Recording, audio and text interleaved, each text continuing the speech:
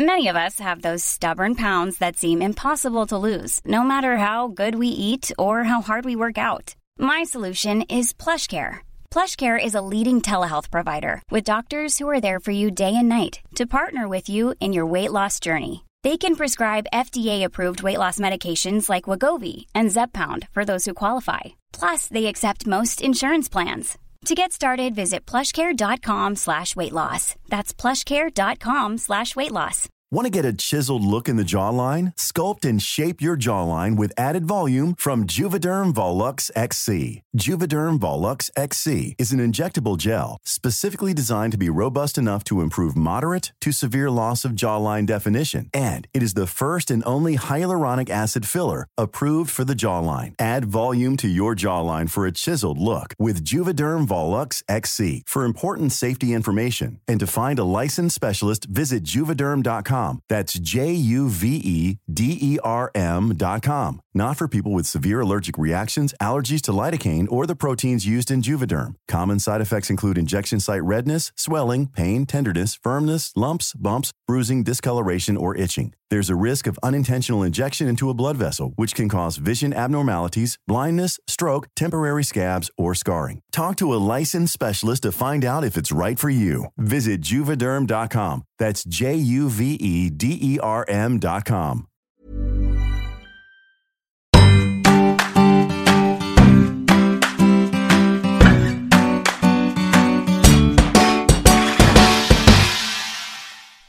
Torsdagen förra veckan hade jag det stora nöjet att få hälsa på nästa kvintervju i riksdagen. Hon är aktuell som EU-kandidat för Miljöpartiet och jag tror att ni kommer få en aning om exakt hur redo hon är för den rollen. Vi pratar barndom, klimatkris, föräldraskap och om att vara på rätt ställe i livet, just nu i varje fall. Jag pratar naturligtvis om Alice Bah Kuhnke. Och du lyssnar på kvintervju med mig, Alexandra Reismar. Nu kör vi! Jag förstår det. Jag kan tänka mig att det blir så himla mycket upprepningar och att folk ställer samma frågor hela tiden. Ja. För det är ju, när jag har suttit och lyssnat på andra intervjuer med dig, så här, men gud, nu kommer hon att behöva upprepa sig igen. Fast det är ju... Det tycker inte jag är något problem. Det är ju inget problem att säga det igen. Och framförallt är det nog tvärtom en fördel att säga det man står för och tycker och tänker många gånger. För att vi människor möts ju av liksom tusentals budskap varje dag. Mm. Så att om man ska nå fram så behöver man upprepa det. Ibland finns det saker som jag tycker att jag har tjatat om. Så möter jag någon, jaha, men vad tycker Miljöpartiet om det? Bara, men det har vi ju sagt i 5 år. Har du inte hört det? Alltså sådär. Ja. Så att, ja, men precis. Mm. Ja, men det är ju super att du vill vara med. Det var så kul för att jag har ju hållit på så här med vad jag ska ha på mig när jag ska gå hit. Jag har ju inte varit i riksdagen förut. Nej. Så jag säger, men gud, vad har man på sig? Är det någon klädkod? Måste man... men gud. Så då skrev jag till en kompis som riksdagsledamot i Norrköping i Vänsterpartiet. 2 våningar upp. Ja, just det. Skrev jag bara, Linda, vad har man på sig? Så svarade hon vad du vill. Nej, hon bara, det finns ju ingen dresscode, men man kan ju klä sig liksom hel och ren. Precis. Vad roligt. Vi sitter i samma hus. Vi sitter i vänstern och centern. Och sen några moderater, tror jag. Kommer ni bra överens då? Vi ses ju aldrig. Nej. Ja, men det gör vi ju. Man är ju väldigt, alla är ju väldigt, eller 99,9% är ju väldigt så här, väluppfostrade. Sköter sig. Ja, det är ju en fördel. Ja, precis. Tycker jag. Men Alice, ska vi sätta igång? Ja. Känner du dig redo? Jag är väldigt redo. Perfekt.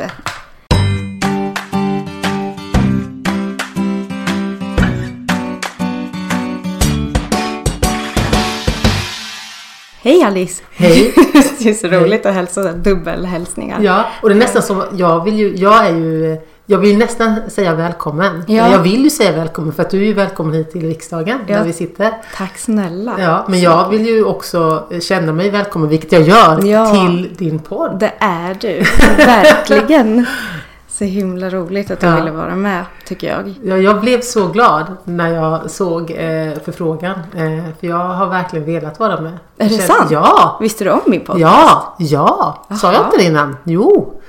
Vad roligt. Jag känner mig oerhört hedrad. Jag skrek, jag vill vara med där. Svara henne att jag vill. Så himla skönt att du fick plats, för du har ju supermånga intervjuer. Ja, det är mycket nu. Har du haft många idag? Idag har jag bara gjort en hittills, det är förmiddag. Men det kommer bli väldigt många fler därför att det är valrörelse. Och då är det ju så. Och det är ju något som vi politiker vill, för vi vill ju komma ut med våra budskap och berätta om vår politik och tydliggöra och synliggöra skillnader mellan vår politik och andras politik. Men du var ju kulturminister för inte alls länge sedan. Nej. Hur är omställningen från att gå därifrån till att vara EU-kandidat? Ja, den är ju i, vad ska man säga, i intensitet har jag ju gått från askan in i elden eftersom jag går nästan rätt in i valrörelse. Jag blev ju i riksdagsvalet också vald till att vara riksdagsledamot. Så jag är ju folkvald riksdagsledamot. Jag är en av de 349 och jag har en plats i EU-nämnden.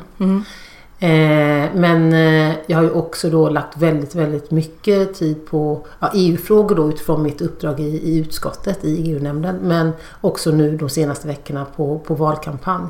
Så det är mycket nu. Man är lite trött. Det blir inte så många timmar sen. Samtidigt så får jag enormt mycket energi av vetskapen om att det står mycket på spel. Det här valet den 26 maj kommer att avgöra EUs framtid. Och jag vill inget hellre än åka till den där fronten. Jag känner mig så redo. Du känns redo, det tycker jag. Alltså när man har lyssnat på alla intervjuer och kollat debatter och så, det känns som att du ska vara där. Ja, men så känner jag också. Jag är så laddad. Och det är ju någonting som har byggts upp också under de senaste åren som minister.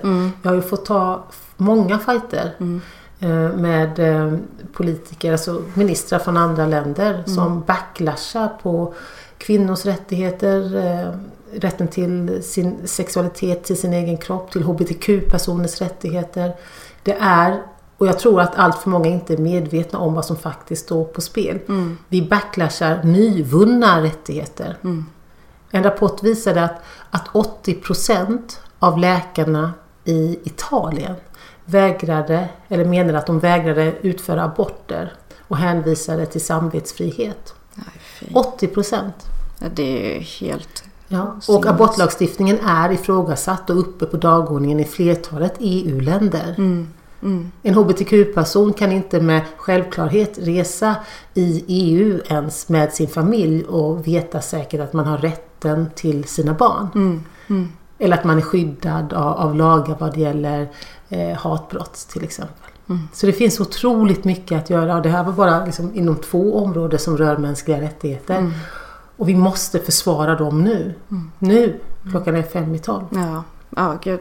Alltså, jag tror att det är många som inte har hängt med kanske på EU-valet på samma sätt som han har hängt med på Sveriges val så att säga. Varför tror du att det är så? Varför har man inte kommit igenom där på samma sätt? Där är jag självkritisk. Jag vill mena att vi politiker under många års tid inte har förankrat och inte har ansträngt oss för att förklara och synliggöra på vilket sätt som EU-politiken påverkar människors vardag här hemma i Sverige. Man uppskattar att ungefär 50% av de beslut som rör en i en kommun har en direkt koppling till beslut som vi har tagit gemensamt i EU.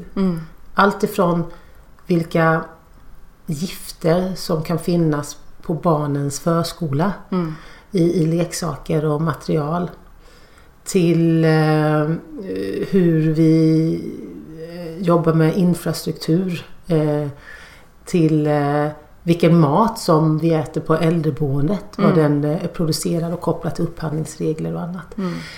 Det finns så otroligt mycket som verkligen är betydelsefullt för oss som man inte är medveten om ligger på bordet också när man går till vallokalen. Så dels är det ju vi politiker då som inte har ansträngt oss tillräckligt mycket. Det blir också en sorts härskarteknik. För om människor inte vet om vad det är vi beslutar om, då kan vi också styra och ställa mer själva. Det är ju jäkligt provocerande. Ja, det är det. Så det krävs mycket mer transparens så att människor faktiskt kan granska oss politiker. Och därtill så har vi ju relativt sett, vill jag mena, en låg bevakning. Vi har väldigt få journalister i Bryssel som granskar de svenska EU-parlamentarikerna. Det finns mindre länder i EU som har fler journalister där och faktiskt vänder ut och in lite på hur aktiv är man på möten, vilka frågor driver man, vad gör man med sina pengar och så vidare. Det menar jag också är det blir ju som en då indirekt härskarteknik från politikers sida att ingen vet egentligen om vad vi gör. Det är också dåligt. Så vi är många kockar i den här soppan. Det här valet rör ju heller inte bara oss. Och jag tänker att det är ju mycket lättare att tillsammans i EU driva frågor då som kanske skulle vara viktiga för, om man ska säga bara kvinnliga rättigheter världen över. För oss är ju så mycket självklart. Och sen så tittar man runt om så har våra grannar inte alls det på samma sätt. Vi tar det så himla mycket för givet här. Ja. Och därför kan jag tycka att det är lite ignorant att välja att inte rösta i EU-valet för att det rör andra också på ett sånt sätt. Och då kan man ju tycka att det borde varit större här med. Ja, solidaritet är för mig ett starkt och vackert ord med den största av betydelser. Att vi också gör saker och tar beslut som ska hjälpa andra. Vi lever ju i den bästa av världar. Det betyder ju inte att allt är perfekt här. Men i jämförelse med de flesta andra människor i hela världen har vi det bäst. De rättigheter och de friheter som generationer av svenskar före oss har fått kämpa för med blod, svett och tårar och som vi idag åtnjuter. Allt ifrån då aborträtt till barnomsorg till vi kan rabbla hur länge som helst. Det är ju få förunnat. Och då vill jag mena, eller jag känner i alla fall att och som svensk att det kommer med ett stort ansvar. Så när jag kämpar för andra kvinnors rättigheter, då känner jag att jag gör dem som gick före oss stolt. Att det här är ju förstås tanken med det hela, att vi ska sprida det. Att fler ska få omfamnas av de här friheterna och möjligheterna. Ja, men jag tänker, nu börjar jag med allting. Jag pratade med en som heter Charlotta Björk, hon är på Instagram, komiker, Beyoncé Björk heter hon där. Då sa hon att det är så typiskt kvinnligt att börja med jag tänker eller jag tror att. För att det liksom inte blir så definitivt. Ja, så man måste tänka lite på sig själv så när man pratar. Men det solidariska, är det som har tagit dig in i politiken? Eller vad var det som gjorde att du kände så här, nej men det här måste jag göra? Jag har alltid varit intresserad av samhällsförändring. Och jag har alltid imponerats av vad man kan åstadkomma tillsammans med andra. Jag föddes visserligen i Malmö, men bara när jag var något år så flyttade vi till Småland, till en by, till ett litet samhälle som heter Hårda. Och från den byn kommer min släkt på min mammas sida sedan århundraden tillbaka. Jättehäftigt. Varenda sten och kulle och stubbe, alltså allt har mina liksom förfäder gått och suttit på. Och där växte jag upp och blev förstås uppfostrad av mina föräldrar, men också av hela byn och mycket i kyrkan som var den första gemenskap jag kom in i. Där jag såg att det fanns en gemenskap utanför familjen. En gemenskap som jag kunde välja att också vara i. Och därifrån, från de goda erfarenheterna jag fick från kyrkan, så kom jag in i scouting och i svensk idrottsrörelse och förening. Så jag har alltid vetat vad en dagordning är. Och jag har alltid förstått att det finns barn och unga och människor i olika åldrar runt om i världen som inte har det lika bra som jag. Så det där har alltid funnits i min medvetenhet och väldigt tydligt. Jag är en föreningsmänniska och tycker om att vara tillsammans med andra. Jag vet att jag som enskild individ kan inte åstadkomma den stora förändringen. Men tillsammans med andra så kan vi flytta berg. Och det är ju hur häftigt som helst. Så på det sättet var det ju väldigt naturligt för mig att också ta steget in i ett politiskt parti. För det är ju en av alla de olika föreningsformer vi har i vårt fantastiska land. Men sen så var det förstås så att det var en stor sak för mig att välja vilket parti. Jag har ju vänner i alla politiska partier. Ja. Men för mig handlar det ju mycket om de 3 solidariteter som Miljöpartiet bildades kring. Vi är ju ett relativt ungt parti. Det finns en berättelse i vårt parti som handlar om hur Miljöpartiet bildades runt Per Gahrtons bord. Och han var ju en folkpartist som fick nog. Han bråkade mycket i sitt parti och kände att det behövs något annat. Någon som ser till helheten, till det större. Det där som faktiskt skapar de grundläggande förutsättningarna för liv. Så då bildades Miljöpartiet för snart 40 år sedan. Om vi har 3 solidariteter som all vår politik och allt det vi gör ska studsa mot. Och det handlar om solidaritet med djur och natur och alla ekosystem. Solidaritet med alla människor. Och solidaritet med kommande generationer. Och de där 3 solidariteterna, när jag läste dem, då bara föll allt på plats för mig. Och jag kände, men vad häftigt. Det finns ett parti, det finns några andra som också ser den här treenigheten. Att det handlar om ekosystemen, där människan ju är en del av ekosystemen. Alla har inte riktigt förstått det. Jag hörde häromdagen när det var den här nyheten om att 1 miljon arter är på väg att utrotas. Så hörde jag 2 män i 50-årsåldern som jag gick bakom på väg till tåget. Och så hörde jag ju den ena mannen sa, utan att skämmas. Utan Nej, de brukar sällan göra det. Ja, nu blev det mörkt här. Han tänkte högt och säger till sin kamrat. Och det här att ekosystemen hänger ihop, det är ju lite läskigt. Och jag tänkte, nej. Jo. Och jag tror tyvärr att det är allt för många som inte riktigt har reflekterat över det. Och det är ju, jag menar, det finns ju mycket att tänka på, så man kanske inte riktigt har förstått det, men om en art försvinner så påverkar det i sin tur en annan art som påverkar en annan art. Det är ett dominospel. Så och till syvende och sist så påverkas också vi människor. Jag tror att många har förstått det här med bina och pollinatörerna. Att om de försvinner så försvinner också hela den här, då kommer vi inte ha äpplen. och så. Den enkla matematiken har ju många i alla fall hört talas om. Men det är ju mycket större än så. Så därför var de här 3 solidariteterna så starka för mig. För jag har alltid känt det där med helheten i jorden och planeten. Att det finns ett system där vi människor inte för givet ska tro att vi är universums centrum och allting snurrar runt oss. Utan vi är bara en liten del av någonting mycket, mycket större. Och sen då att det är solidaritet med alla människor som finns och lever här idag. Varav många har det för jävligt, för att tala klarspråk. Och sen då den 3:e solidariteten med kommande generationer. Att vi också har ett ansvar för att den här planeten ska gå och leva och vara på förhoppningsvis för århundraden framöver. Ja. Så därför var steget inte så svårt för mig att gå in i Miljöpartiet. Nej, ja, men vad fint då. Jag ska hitta det hem. Ja, ska vi försöka tända eller? Nej, men ser du? Bara du jag ser. Jag ser dig. Nej, men det tyckte jag var så intressant, för när man hör som de här gubbarna eller männen kanske vi ska säga för att vara trevliga, när de pratar, alltså det är saker som jag tycker att barn ofta förstår. Alltså bara sättet som min dotter som är 9 kommer hem och pratar om miljön och vad de pratar om i skolan och sådär. Det är ju alltså de har kommit så mycket längre än så många andra vuxna. Jag tror att vi behöver liksom lära om. Ja, vi har så otroligt mycket att lära av barn. Och så känns det ju också som att skolan generellt sett är väldigt bra på att lära ut kunskaper om hur allt hänger samman. Men det är också det som gör så ont ju i en. Nu är jag är också förälder, men även om man inte är förälder så gör det ju ont i en att det är så illa som det är.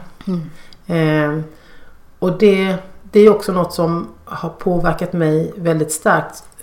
Inte minst under de senaste åren när jag har haft förmånen att tala med många klimatexperter och miljöexperter om hur allting hänger samman. Och vad som faktiskt står på spel som kan avgöra alla kommande generationers framtid.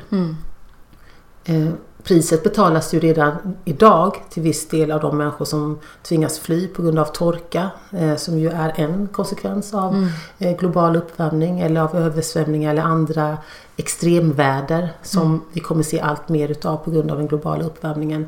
Men till syvende och sist kommer ju också vi här i den rikaste delen av världen också få än mer konsekvenser än de bränder och översvämningar och sånt som vi redan har sett prov på. Men för snart 2 år sedan var jag på Svalbard i Arktis.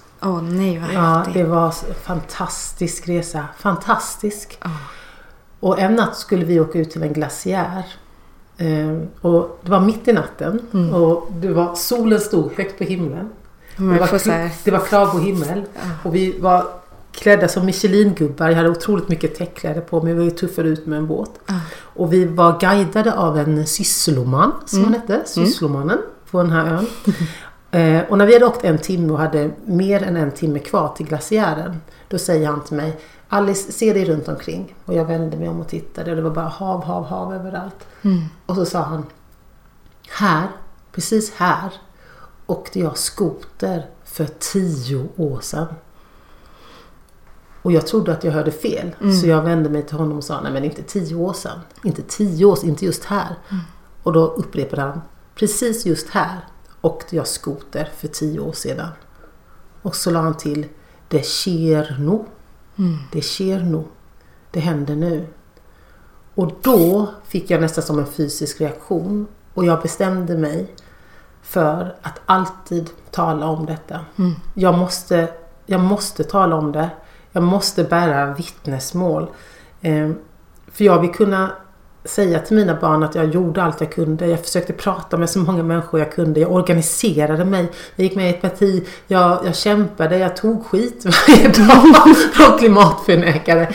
Nej, men det där, så att jag är ju så, för en del frågar mig: men varför har du valt att bli politiker i dessa tider med så mycket hot och hat på sociala medier? Och varför har du valt att vara miljöpartist? Kunde du inte gått in i något stort parti som har lite framgång och så? Bara, nej, jag har följt mitt hjärtas röst. Jag har valt att kämpa för det jag tror på. Och det gör ju att jag orkar lägga mina barn. Jag orkar träffa andras barn. Jag orkar se på nyheterna för att jag känner ändå att jag försöker. Jag gör allt jag kan. Jag försöker samla kunskap och insikt. Jag lyssnar till klimatexperterna mer än till de som bara vill tjäna pengar hela tiden. Och försöker då omsätta experternas kunskaper till parlamentarism, till politik som kan fungera i våra demokratiska organisationer. Och det ger mig kraft att orka fortsätta och stå upp. Och jag tror det finns en risk att om jag inte hade hittat i politiken, om jag inte hade hittat de här kompisarna jag också nu har funnit som brinner för samma saker som jag, även om vi inte alltid tycker allt i alla frågor. Men om inte, så hade jag mått väldigt, väldigt dåligt, tror jag. Men när du säger så här att det är så illa, alltså att det är så illa som det är, om man säger hur många år är det vi säger att vi har på oss och ändra om? Vi har 10-12 år på oss att göra en kraftiga förändringar för omställning, för det är redan så mycket koldioxid uppe i luften som kommer få konsekvenser. Även om vi skulle säga stoppa allt nu, så skulle pianot fortsätta spela. Och det är oerhört allvarligt. Och jag förstår att för många människor blir det abstrakt. För att solen skiner, man köper en glass och tjoflöjt. Det är löning på fredag. Men det är en chimär. Vi lever i en låtsasvärld. Vi lever över våra tillgångar. Vi lever liksom på räntan. Det är helt absurt. Vi måste ställa om. Och ställer vi om nu, vi säger ställa om, då menar vi ställa om, ändra vårt sätt att leva, bli av med fossilberoendet, satsa på förnybart och så vidare. Börjar vi göra det nu när vi går ut härifrån direkt, då kommer ju konsekvenserna bli mycket mindre. Det kommer inte kännas lika mycket. Men om vi gör det först om 2 år, eller om 5 år, eller om vi börjar i panik om 10 år, då kommer de sociala konsekvenserna blir oerhört stora. Då kommer vi behöva stänga ner och bara ta bort tvärt. Så det är därför vi pratar så mycket om omställning nu. Skjut inte på framtiden, det där som måste ske nu. För vi har sopat så mycket under mattan att den bucklar ut. Det är inte bara en buckla, det är ett hinder. Och vi kommer snubbla. Ja, men jag tror att det är många som tänker att så här, ja, men säger om 10 år så är det nog lite mer. Nej, det är tvärtom. Nej, precis. Det är tvärtom. Och jag tänker då att det blir så, Alltså jag tror att människan har väldigt svårt för att se sådär långsiktigt och saker som man inte riktigt kan ta i. Att det inte blir, och om man inte får en plan utskickad till sig med punkter, att det blir så himla så här, nej men då är det bättre. Eller till exempel det här andra argumentet som man hör mycket, så här, ja men Sverige ensamt kan ju inte göra så mycket. Nej. Och det tycker jag är ganska provocerande, för att om vi inte gör, så kommer ju inte andra heller att göra. Nej, men det är precis som du säger oerhört provocerande att Sverige är ensam. Och försvaret är så att inte Sverige ensamt. Men Sverige, vi, är ju en av de som absolut lever över våra tillgångar. Det är ju inte de som behöver lämna sina boplatser i Sudan som har förstört. De som drabbas hårdast just nu är de som har förstört minst. Eller när de säger, ja men det är ju Indien och Kina. EU är världens 3:e största utsläppare. Det är ju inte så att vi inte släpper ut. Och vi är också bland de rikaste i världen. Det betyder ju att vi om några har ju möjligheten att ställa om. Och det som är också en positiv melodi i den här sången, det är ju att vi kommer ju också kunna tjäna pengar på om vi ställer om, för då kan vi också sälja de produkterna och tjänsterna som vi utvecklar till Indien och Kina. Så det kommer att löna sig långsiktigt. Det kommer löna sig för de som är barn nu. Så bara för deras skull då, gör den här goda investeringen, affären, det är affärsutveckling i det här. Det kommer vara bra för svenska företag och svensk industri. Men det verkar som, jag tror att hoten delvis ligger i en stor förändring. Man vet vad man har, inte vad man får. Hoten ligger i makt. För det är ju en ny sorts maktsfär som byggs upp. Det är inte den gamla fossila oljeberoende makten. Det är en ny makt. Det är ny teknik. Det är andra makthavare.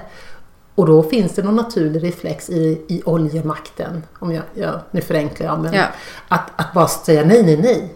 Vadå, ifrågasätter ni allt som vi har byggt upp och allt vi är och står för? Ja, det gör vi. Vi visste inte bättre, nu gör vi det. Nu gör vi om och gör rätt.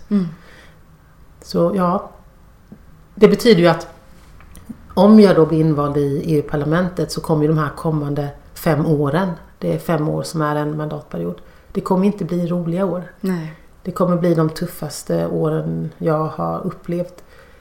Och samtidigt vill jag inget heller. Jag hör att det låter konstigt. Det är så sjukt att man utsätter sig för saker. Och jag vill inget. Det känns som att jag har laddat hela mitt liv för det här. Jag bara vill. Francesca heter en av våra gruppledare. Hon är en tysk tjej. Hon kallas för Ska. Hon sa till mig sist vi sågs att Alice, det kommer bli jättetufft. De som står för motsatsen till oss, nationalisterna, de högerextrema, de kommer också vara här. Och de kommer vara fler än någonsin. Så jag vill att du ska veta det, att det kommer vara hemska år på många sätt. Och jag kände ett starkt ljus. Och jag vill vara där. Väl, ta mig. Ja. Det känns som att jag ska gå in på Colosseum. Jag bara, och skriker efter det. Så välj mig! Ja, hallå! Ja, titta, hallå, ta mig! Jag vill ut. Jag vill inget heller. Jag vill inte hur jag ska uttrycka det. Men jag vill att mina barn ska veta. Och alla andra barn. Jag gjorde allt jag kunde. Så välj mig. Det måste vara så häftigt att känna sig på rätt plats. På något sätt. Alltså jag menar, det är väl det vi söker efter hela livet. Den här, alltså så här, min roll, vart passar jag in? A lot can happen in 3 years, like a chatbot may be your new best friend. But what won't change? Needing health insurance. United Healthcare Tri-Term Medical Plans, underwritten by Golden Rule Insurance Company, offer flexible, budget-friendly coverage that lasts nearly 3 years in some states. Learn more at uh1.com. Hiring for your small business? If you're not looking for professionals on LinkedIn, you're looking in the wrong place. That's like looking for your car keys in a fish tank. LinkedIn helps you hire professionals you can't find anywhere else, even those who aren't actively searching for a new job but might be open to the perfect role. In a given month, over 70% of LinkedIn users don't even visit other leading job sites. So start looking in the right place. With LinkedIn, you can hire professionals like a professional. Post your free job on linkedin.com/people today. Burrow's furniture is built for the way you live. From ensuring easy assembly and disassembly to honoring highly requested new colors for their award-winning seating, they always have their customers in mind. Their modular seating is made out of durable materials to last and grow with you. And with Burrow, you always get fast, free shipping. Get up to 60% off during Burrow's Memorial Day sale at burrow.com/ACAST. That's burrow.com/ACAST. burrow.com/ACAST. Vart kan jag bidra bäst? Eller det är väl kanske min syn på livet. Jag är inte så mycket för att så här, saker händer av en anledning. Utan vart kan jag tillföra mest? Vart finns det min plats där jag passar bäst, där jag ska vara? Det känns ju som att du är där. Ja, men vad väl och bra du beskriver det. För det är ju en ynnest när man hittar sin plats. När man känner att men just nu ska jag vara just här. Och det kan ju vara olika platser vid olika perioder i livet. Och det försöker jag påminna mig själv om och andra om. Att alltså, gör vad du kan med det du har där du är. Vi har alla olika förutsättningar. Så gör vad du kan med det du har där du är. Jag har ju många förmåner. Vilket jag är så oerhört tacksam för. Jag är född i världens bästa land. Jag har aldrig upplevt ett krig. Jag har varit mätt varenda dag i mitt liv. Och jag är 47, förstår du? Ja. Vilket undantag jag är i världen. Verkligen. Jag har fått gå i gratis skola. Eller de svenska skattebetalarna har betalt min skolgång. Jag har fått läsa på universitet under så starkt rabatterat pris mot vad en universitetsutbildning egentligen kostar. Jag är född i världens bästa land, i Sverige. Om inte jag... som då har fått alla de här möjligheterna och fått sen jobba och fått vara ledare och chef och fått utvecklas. Om inte jag, vem då? Vem ska ni skicka in till lejonen om inte jag? Nej, men på riktigt. Ja. Det borde vi vara. Det är ju så att det är ju din uppgift. In med Alice till lejonen. För hon har ju fått alla förutsättningar. Det betyder ju inte att jag gör mer skillnad. Därför att jag har ju fått de förutsättningar och då tycker jag att då kommer det på köpet att också ta de här fighterna. Andra människor har liksom andra uppgifter och andra platser. Så jag tycker inte att man ska jämföra. Jag ser inte mig som mer framgångsrik eller mer lyckad. Nej. Absolut inte. Jag gör det som jag bör göra utifrån allt det jag har fått. Och de jobb och plattformar jag har haft genom livet. Andra gör annat som kan spela minst lika mycket roll. Det kanske handlar om att man är en fritidsledare som ser de där ungarna och som ger dem tid och samtal. Eller att man är en granne som faktiskt ler åt den där grannen som är ensam. Som behöver ett leende eller en klapp på axeln eller att någon bara håller hans eller hennes hand. Det kan göras mer skillnad, större skillnad än jag gör. Så man ska verkligen tänka på det och påminna sig om det. Gör vad du kan med det du har där du är. Men tror du att du har fått den inställningen också mycket genom att din pappa är från Gambia?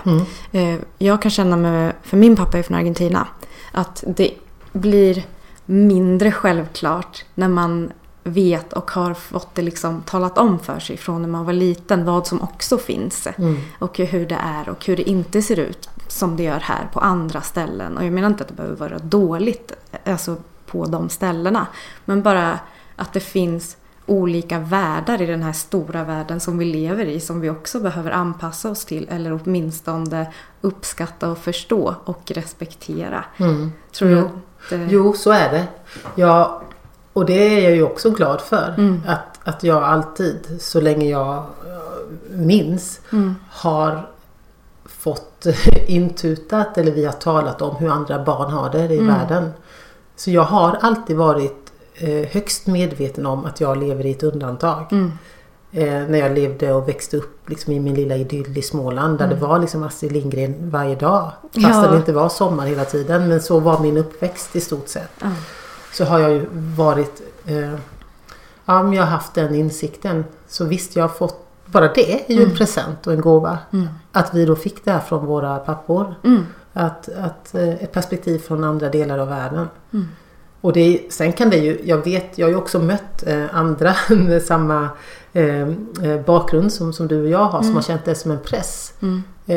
Ett betungande eller betyngda av den insikten. För min pappa sa ju hela tiden till mig när jag växte upp, du har inget att skylla på. Nej. Och han sa ju det nästan lite, inte bittert, men lite, han sa det med sorg. För han såg ju allt vi fick och allt vi hade. och visste att barnen i hans by svalt. Och det var ju inte det att han inte unnade oss att vara mätta. Nej. Men det fanns medvetenheten om orättvisorna i världen präglade förstås honom och har gjort fortsatt liksom. Självklart. Men jag blev mer stärkt av det. Jag blev inte nedtryckt av den insikten att jag har inget att skylla på.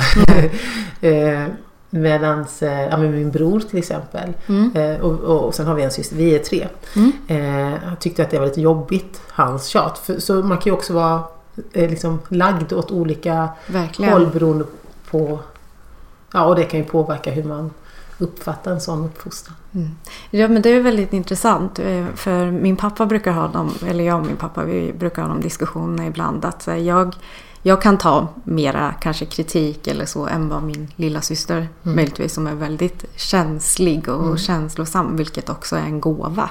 Absolut, och då brukar jag ju få säga det till honom, fast Nadja är ju inte jag. Nej, så du kan inte prata med henne på det här sättet. Liksom. Nej, precis. Så, samma för mig. Ja. Att det blir så här, den här, han bara, men jag har ju alltid pratat med dig på det här sättet. Nu är jag äldre än henne. Fast vi är inte samma. 2 helt olika människor. Ja. Det är ju så intressant hur man kan bli olika formad utav samma kött och blod. Ja, så verkligen. Ja. Men när du fick egna barn, hade du någonting som dina föräldrar liksom har gett dig som du kände så här, det här måste jag fortsätta med? Ja, men både en del, det finns förstås en del som jag vill att mina barn ska få som jag fick av mina föräldrar. Men sen finns det ju mycket som jag definitivt ska skydda dem från och försöka begränsa mig själv om jag på något sätt, outtalat sätt ändå också för vidare mina vad jag menar är mina föräldrars dåliga sidor. Men jag har ju uppfostrat dem, eller håller på, för de är ju mellan 7 och 15 år. Så jag håller ju på att uppfostra dem till att vara högst medvetna om hur världen ser ut. Till den milda grad att min man och deras pappa ibland tycker att jag trycker lite för mycket verklighet och fakta i deras ansikten. Och där han med på ett så här lugnt, fint sätt säger, men de är ju bara barn. Jag bara, men jag tycker inte... Jag vill mena att jag tror att det är bra att inte linda in sanningar för mycket. För vi människor och även barn har ju en tendens att vilja tro på det ljusa mer, och lindar jag in det, och kanske de till slut tror på inlindningen och inte på faktan som finns där.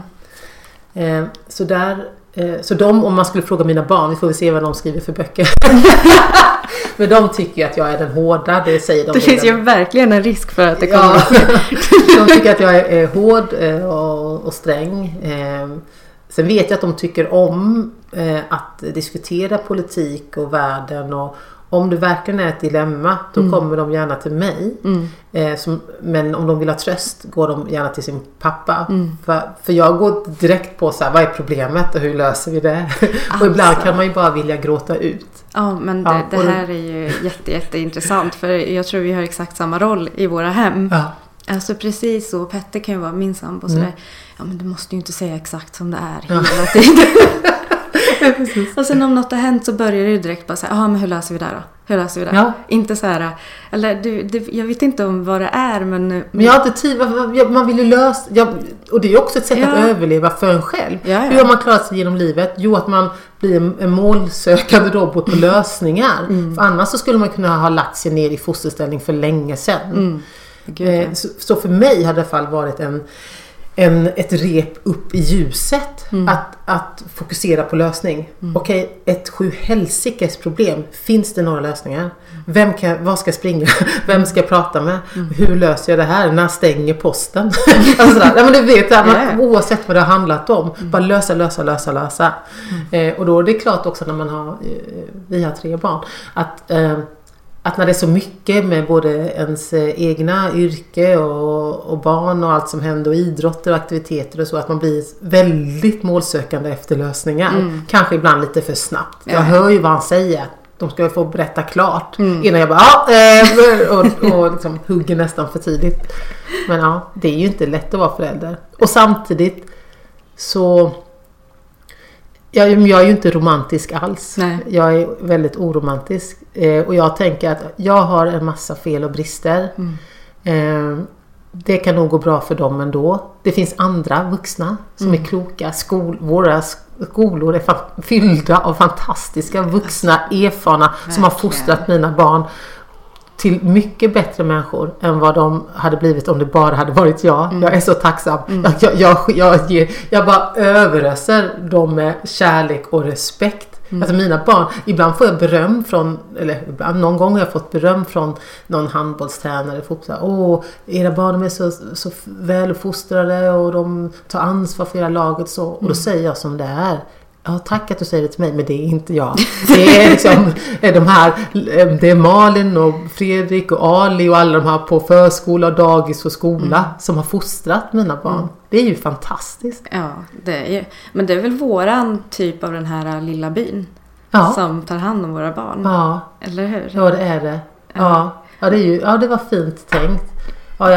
Vi måste man vill ju ge förskolepersonal och skolpersonal och fritidspersonal alla löner och förutsättningar i hela världen för att de tar sig an våra ungar, fostrar dem, lär dem, gör dem till demokrater, anstränger sig trots allt och all press de har. Det är den finaste samhällsuppdrag man kan ha, tycker jag.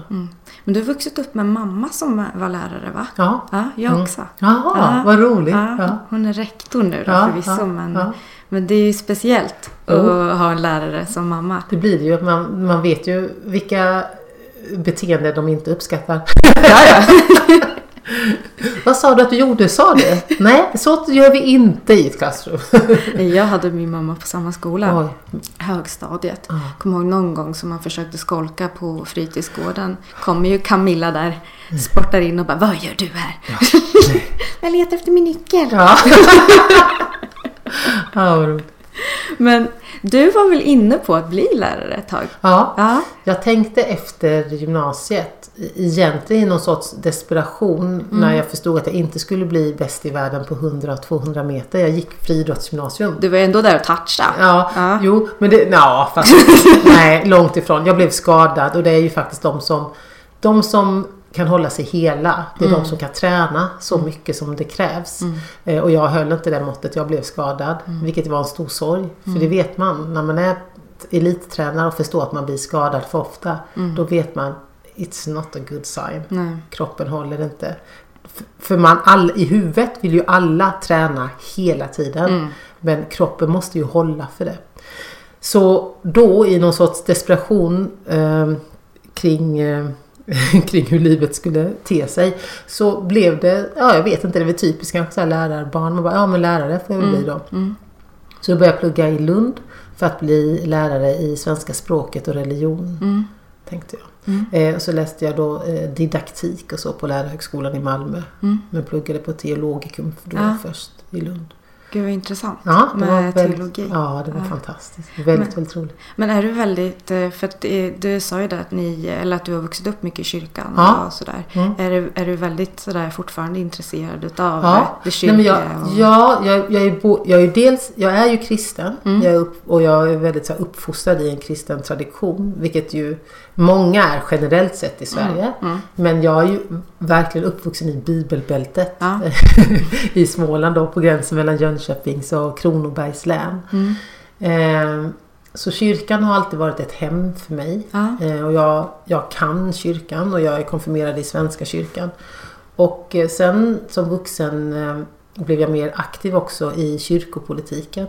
Och satt i kyrkomötet, som är Svenska kyrkans riksdag, för POSK. POSK, partipolitisk obundna Svenska kyrkan. Vi tycker inte att man ska ha politiska partier i kyrkan. Vi har aldrig förstått det. Nej. Så det röstar vi emot. Det är lite fyndigt med påsk. Ja, eller hur? Ja. Så kyrkan har betytt mycket för mig ur flera perspektiv. Det är ju kyrkan jag verkligen har fått min grundfostran i svensk föreningsliv. Och det är inte vilken liten skolning som helst. Därför att det svenska föreningslivet och de strukturer och processer vi har där är ju det som bär hela vår riksdag och hela våra system. Alltså stadgar, utskott, årsmöten och så vidare. Allt det här är ju en del av en demokratisk process. Om hur man demokratiskt tar makt, hur man ansvarar för makten, hur man ställs till svars och hur man utvärderas och så vidare. Så jag är oerhört tacksam för det som kyrkan har gett mig. Men när du insåg då, eller hur var det att du insåg att sen, men gud, det här ska inte jag göra? Ja, det var ju mer en utdragen, segdragen process. Jag har alltid jobbat extra sen jag var 13.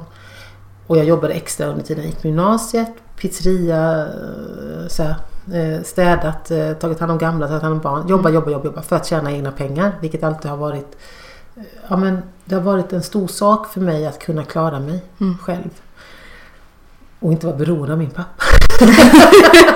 Det var den frigörelsen. Jag skrattar åt mig, men det är väldigt skönt att inte vara det. Att inte behöva be om något.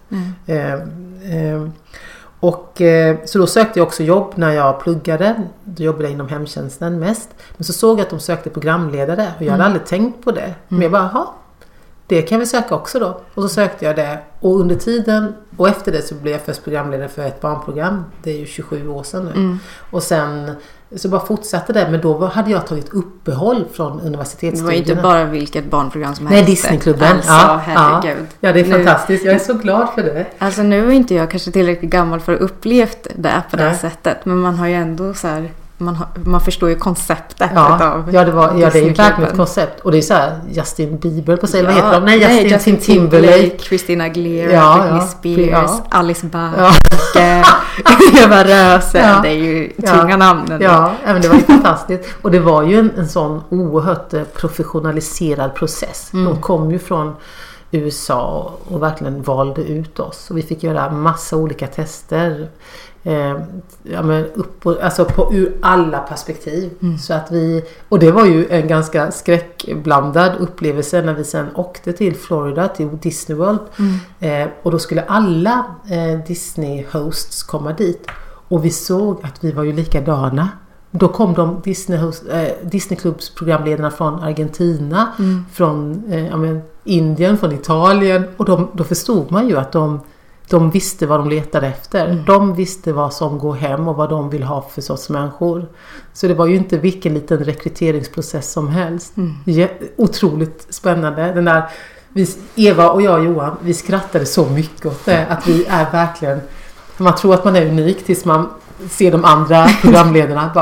Okej, not at all. Men under den tiden så hade jag tagit uppehåll från universitetsstudierna. Men sen märkte jag ju att de som jag hade börjat plugga med teologi då, de var ju färdiga präster och jag fortfarande halkade fram som programledare och producent och lite så här. Men då började jag plugga igen på Stockholms universitet. Så det är från Stockholms universitet jag har min examen i statsvetenskap. Och då var det inte för att bli lärare utan därför att jag ville jobba med politik och sociala frågor. Men hur kom du in, alltså hur fick du liksom in foten i politiken? Eller? Ja, men när jag var klar, när jag visste att jag skulle vara färdig med min utbildning, då jobbade jag parallellt hela tiden, heltid och då de sista åren jobbade jag på TV4. Då började jag söka jobb, helt enkelt. Sökte jobb tills jag fick jobb. Och då var mitt första jobb att jobba på en stiftelse som heter Idé för livet. Där man kunde det är en fond där man kan spara pengar och en del av avkastningen går bland annat till nattvandrare och andra BRIS och så vidare.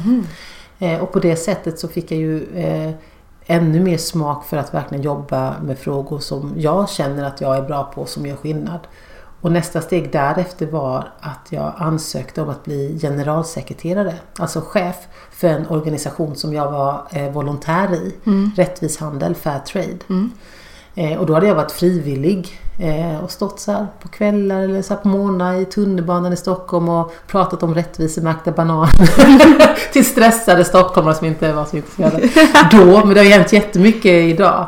Och efter en lång process så blev jag erbjuden jobbet som generalsekreterare. Vilket ju var helt fantastiskt. Jag var så lycklig så det fanns inga gränser. Att jag skulle få jobba, få betalt för det jag innan gjorde på tidiga morgnar och på helger. Att få arbeta med fri och rättvis handel. Att få arbeta med att tala om och försöka få företag, butiker, kommuner att köpa in produkter som är rättvist producerade, där arbetarna inte har utnyttjats som slavar utan fått betalt för sitt arbete. Det var ju en dröm. Ja, och på den vägen var det sen. Sen är det bara fortsatt. Ja, men fantastiskt. Gud. Det är ju så stort. Man tänker så här att det börjar så. Eller att man börjar och jobbar så. Alltså man jobbar ju gratis. Ja. Att man får kämpa på. Och mycket också återigen min tacksamhet till föreningslivet. För det var ju också för att jag hade ju varit aktiv ideellt i föreningar som i Rättvis handelsrörelsen. Och sen såg jag också då den här annonsen att de sökte en chef. Alltså, jag har ju fått mycket av min aktivitet. Jag satt i Rädda Barnens styrelse, Sveriges styrelse under många år. Vilket i sin tur meriterade mig. Det har jag ju med på mitt CV. Och så vidare och så vidare. Men förlåt, nu avbröt jag dig mitt i allting. Men har du någonting som du som liksom hjälper dig, för du är väldigt målmedveten. Jobbar du mycket med mål så eller har du någon annan strategi för? Jag har jag vet inte, jag har kanske inte definierat det som ett mål, men jag har bestämt mig för, och det gjorde jag för länge sedan, att inte bara låta saker hända. Dels därför att jag tror att väldigt lite händer då. Och dels därför att då händer ju kanske saker som andra vill eller inte jag vill. Jag vill inte låta slumpen styra den här begränsade tiden som vi alla har på den här jorden. Utan jag vill göra så mycket jag kan under den här tiden. Och då har jag ju märkt av genom att bestämma mig för att inte bara lalla på utan sätta upp mål för vad jag vill, att jag ska ta en examen i det för att då kan jag göra det, eller jag vill komma in i den organisationen eller sitta i den styrelsen för att lära mig allt om barnrätt och rättigheter och konventioner, och sen vill jag kunna praktisera det inom den här sfären någonstans. Men därtill har jag alltid haft flera vägval. Det insåg jag tidigt, att jag hade vänner som bara hade ett mål. Komma in på den här utbildningen på universitetet, på just ett universitet. Och så satt de sen och bröt ihop när de då fick antagningsbeskedet och så att de inte hade kommit in på juristlinjen på Stockholms universitet. Och då sa jag, men vad sökte du i andra hand då? Nej, men jag sökte inget. Jag bara, va? Vad menar du? Nej, det var ju bara det här jag ville. Och då har jag skällt ut många kamrater genom åren. För det tycker jag är så oerhört bortskämt. Det var bara en sak du ville, till 110%. Men då får du nog hacka i det, att hitta det där som du vill till 90%, och sen till 80% och sen till 60-50%. Jag har alltid haft en lista på 1-10. Där 1 är vad jag allra helst vill. Och sen 2 är vad jag näst helst vill. Och 3 är vad jag alltså vidare. Och det gör ju att de gånger som 1:an inte har fallit ut. Det har hänt mig flera gånger, många gånger genom livet. Och kanske inte 2:an heller. Och kanske inte 3:an, men kanske 7:an. Då är ju 7:an ändå något som fanns med på listan. Och längst ner på min lista har jag fortfarande att flytta hem till Hårda. Och då är det punkt 10. Och då det är ju inte så illa. För då vet jag att man flyttar hem till Hårda, då får jag i alla fall tak över huvudet. Då kan jag bo hos min mamma och pappa. Och mina barn får mat. Och så får jag väl börja om därifrån igen. Jag har liksom en plan för även om det skiter sig. Men tänk dig vilket privilegium det är att ens kunna ha 10 punkter. Ja! Så 10 val, det är ju egentligen sjukt. Det är ju helt otroligt. Och ett undantag i världen. Verkligen. Vilka har 10 punkter. Men jag tror att många i alla fall kan lista 5, 10. Men vi kanske kan lista 12 eller 20. Vi lever i en värld. Men med det sagt, jag vet att det ser väldigt olika ut, och allt för olika ut också i vårt land, vilka förutsättningar man har. Men man gör sig själv en tjänst och det man i alla fall kan påverka. För det finns ju väldigt mycket som är beyond one's control, som inte just du kan påverka. Men av det du kan påverka, om man börjar där, först sätta sig med ett block och en penna, vad kan jag påverka? I huvudet, inte minst, och bara där, börja där, vad kan jag påverka? Och sen försöka lista det. Och sen vet man att det kan komma då faktorer och människor och saker i vägen utifrån. Men så har jag nog tänkt i alla fall sedan jag var 15-16. Så jag är ganska avancerad i de där, styra min hjärna och snabbt då tänka ut, men det där kan inte jag påverka, här kan jag påverka, vad händer om jag gör så, vad har jag då för alternativ? Lite som, jag tycker om att spela kort och strategispel.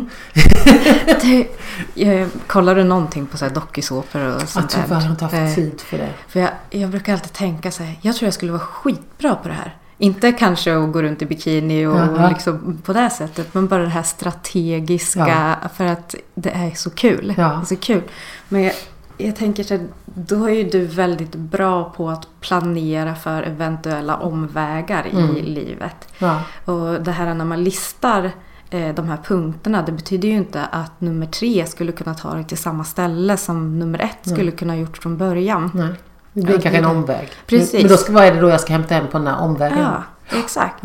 Och det är väl lite så här, vad Oprah säger, preparation meets the occasion eller sådär. Att så här, men man förbereder sig och sen när chansen kommer så tar man den. För då har man det liksom redan. Men precis så är det. Precis så är det. Jag har aldrig uttryckt det så väl. Men precis så är det jag har gjort genom livet. Jag förbereder mig och jag vet vad jag vill. Att jag ska. Jag vet att livet inte blir precis som jag har skrivit manus för. Men det gör ju att jag är jäkligt förberedd. Och det är ju nästan alltid till sin fördel. Ibland kan man bli lite trött på sig själv att man är så förberedd för alla olika situationer. Att man kanske tappar bort att vara i nu. Men därför har jag också försökt öva upp det, att vara i nu, att inte missa någon möjlighet att se eller höra någonting. Att lyssna på vad människor säger till mig som jag möter. För de har ju erfarenhet, och inte minst äldre människor. Jag älskar äldre människor.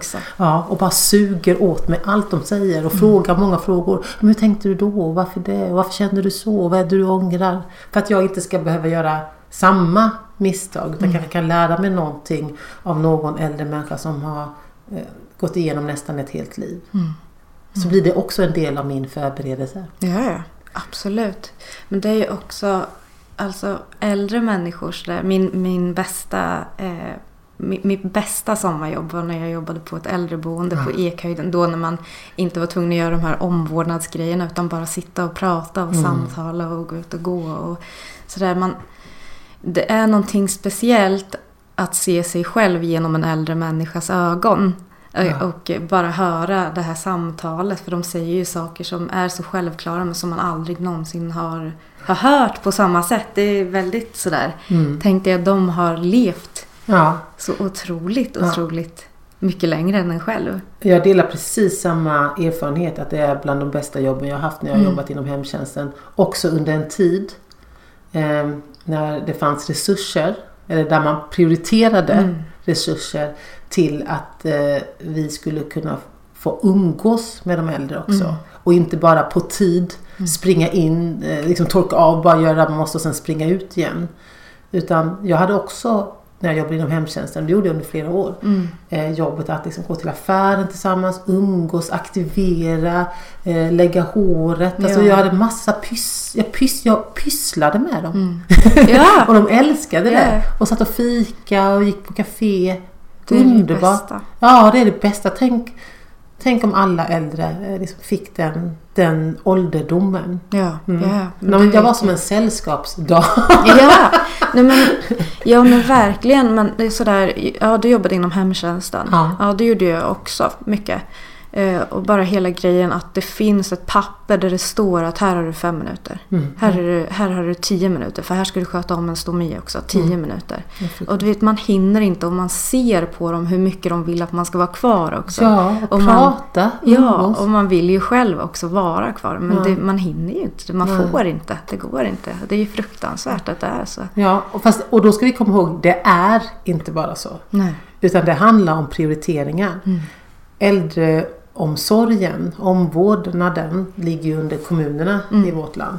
Och det är politiker, det är kommunpolitiker som prioriterar. Hey, it's Danny Pellegrino from Everything Iconic. Ready to upgrade your style game without blowing your budget? Check out Quince. They've got all the good stuff, shirts and polos, activewear and fine leather goods, all at 50 to 80% less than other high-end brands. And the best part? They're all about safe, ethical, and responsible manufacturing. Get that luxury vibe without the luxury price tag. Hit up quince.com/upgrade for free shipping and 365-day returns on your next order. That's quince.com/upgrade.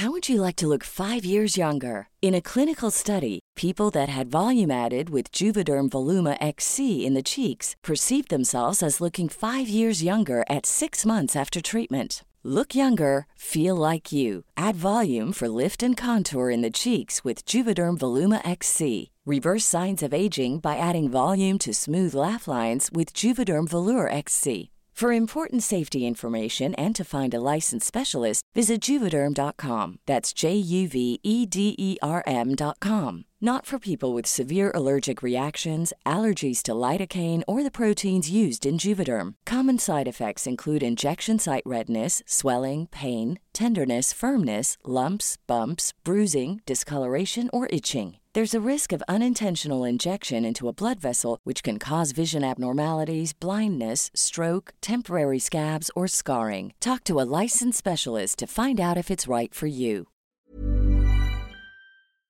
Och vi väljer våra kommunpolitiker, så vi kan välja annat. Det är vi som bestämmer. Ibland låter det i diskussioner som om det är någon sån här magisk makt. Ja, nu är det ju så här. Nej, det är inte så här.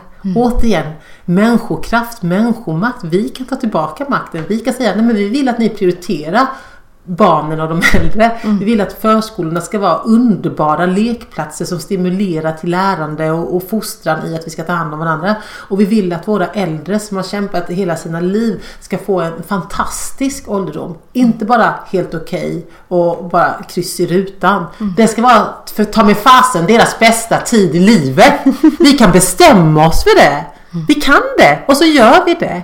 Det är inte det häftigt att det går. Och det är ju det är ju när vi kommer dit, när människor först måste känna det, men vi kan bestämma det här. Vi kan ändra på det här, för vi kan välja dem som. Och återigen till det som du sa tidigare, om inte vi i världens rikaste land tar makten och bestämmer oss för det här och gör det, vilka ska då göra det? Vilka ska då göra? Om inte vi, vem? Om inte nu, när? Nej. Ja, men hur tänker du att man skulle kunna göra det på? Alltså hur skulle man kunna gå tillväga om man tänker Miljöpartiet bara som så? Om man som människa, som enskild individ ska göra för att få det här att skapa förändring. Precis. Det första som jag uppmanar alla människor till som känner sig frustrerade över en situation eller hur det ser ut i en viss fråga eller i samhället i stort. Det är att organisera sig. Det går inte jämföra kraften i att vara 2, 12, 22, 200, 2000, 20 000 i jämförelse med att vara en. Så att bilda förening eller gå in i en förening som driver just den fråga som du är engagerad i. Alltid get information. Alltså skaffa dig kunskap, men också information. Alltså formera dig. Som Beyoncé. Ja, som Beyoncé säger så klokt. Organisera er. Det är det vi måste göra. Det är det första steget. Och sen utifrån organiseringen, inte gå in i organisationen med att hitta minsta gemensamma nämnare och stå på dem tillsammans med de andra. Jag har mött allt för många som har gått in i en förening sen så börjat, men vi tyckte inte precis likadant i allting. Nej, det är väl ta med fasen tur. Ja, men stå då, bråka inte, utan vi har fokus på det där som vi ska förändra, den saken. Hitta minsta gemensamma nämnare. Se till att den minsta nämnaren är stark och stabil och jobba utifrån det. Oj. Okay. Ja, förlåt. Ja, men organisera dig. Det är det absolut viktigaste. Ja. Tror att du kan klippa på något sätt eller får du in det eller får du ta det med alltihopa här? Gör att man stöder där. Det är helt okej. Ja. Vi har haft många dörrar som öppnats i den här podden. Det är rått här. Ja, vad bra. Ja, men jag håller med dig helt och hållet och det tycker jag också när det kommer till alltså feminismen överlag. Att jag tycker att vi tar många usvängar genom att bråka med varandra om saker som inte är det viktigaste istället för tillsammans fokusera på det som är det viktiga. Kolla hur MeToo slog igenom. Ja. Där har vi en organisering. Ja, och den har ju inte kommit enkelt. Men man förstår att nu måste vi fokusera på strukturerna. Det finns många frågor här som behöver ta mer plats. Intersektionalitet, liksom klass, hudfärg och så vidare. Men nu tar vi fokus på att inte hänga ut liksom bara kända namn. Ha fokus på strukturer, maktförändring och så vidare. Och så vidare. Ja. Nej, inga utsvängar. Nej. Vi har inte tid med det. Vi har inga sådana marginaler. Nej, jag håller med. Alltså vi skulle kunna prata så länge som helst, Alice, men det är ju som det är. Du har ju saker och ställen att vara på. Ja, jag ska springa vidare. Tack att jag fick vara med. Nu har det här hänt. Det har hänt. Snälla. Det här roliga. Jag är så glad. Tack, men från djupet av mitt hjärta. Tack så mycket. Här, jag har en present som får när man är med. Så. Får jag öppna? Ja, självklart om du har tid. Nej, jag kör tills någon drar ut mig. Det är liksom den lilla nackdelen med att vara väldigt mycket i nuet, i där man är. Jag tappar alltid tid och rum. Ja, men det är jag också. Ja. Nej, men det finns, vad är det här för fint? Det är ett halsband som en kvinna som heter Tina Illner. Hon har väl välinslaget som alla. Ja, gud ja. Men det är ju jättefint. Visst är det? Men oj, ja, hon är jätteduktig. Tusen tack. Tack så mycket. Ja. Vad glad du blir. Ja, då springer jag vidare med Gör det fina halsbandet. Vad ska man säga? Ett feministhalsband. Det skulle jag vilja kalla det för, absolut. Jättefint. Tusen tack. Tack själv.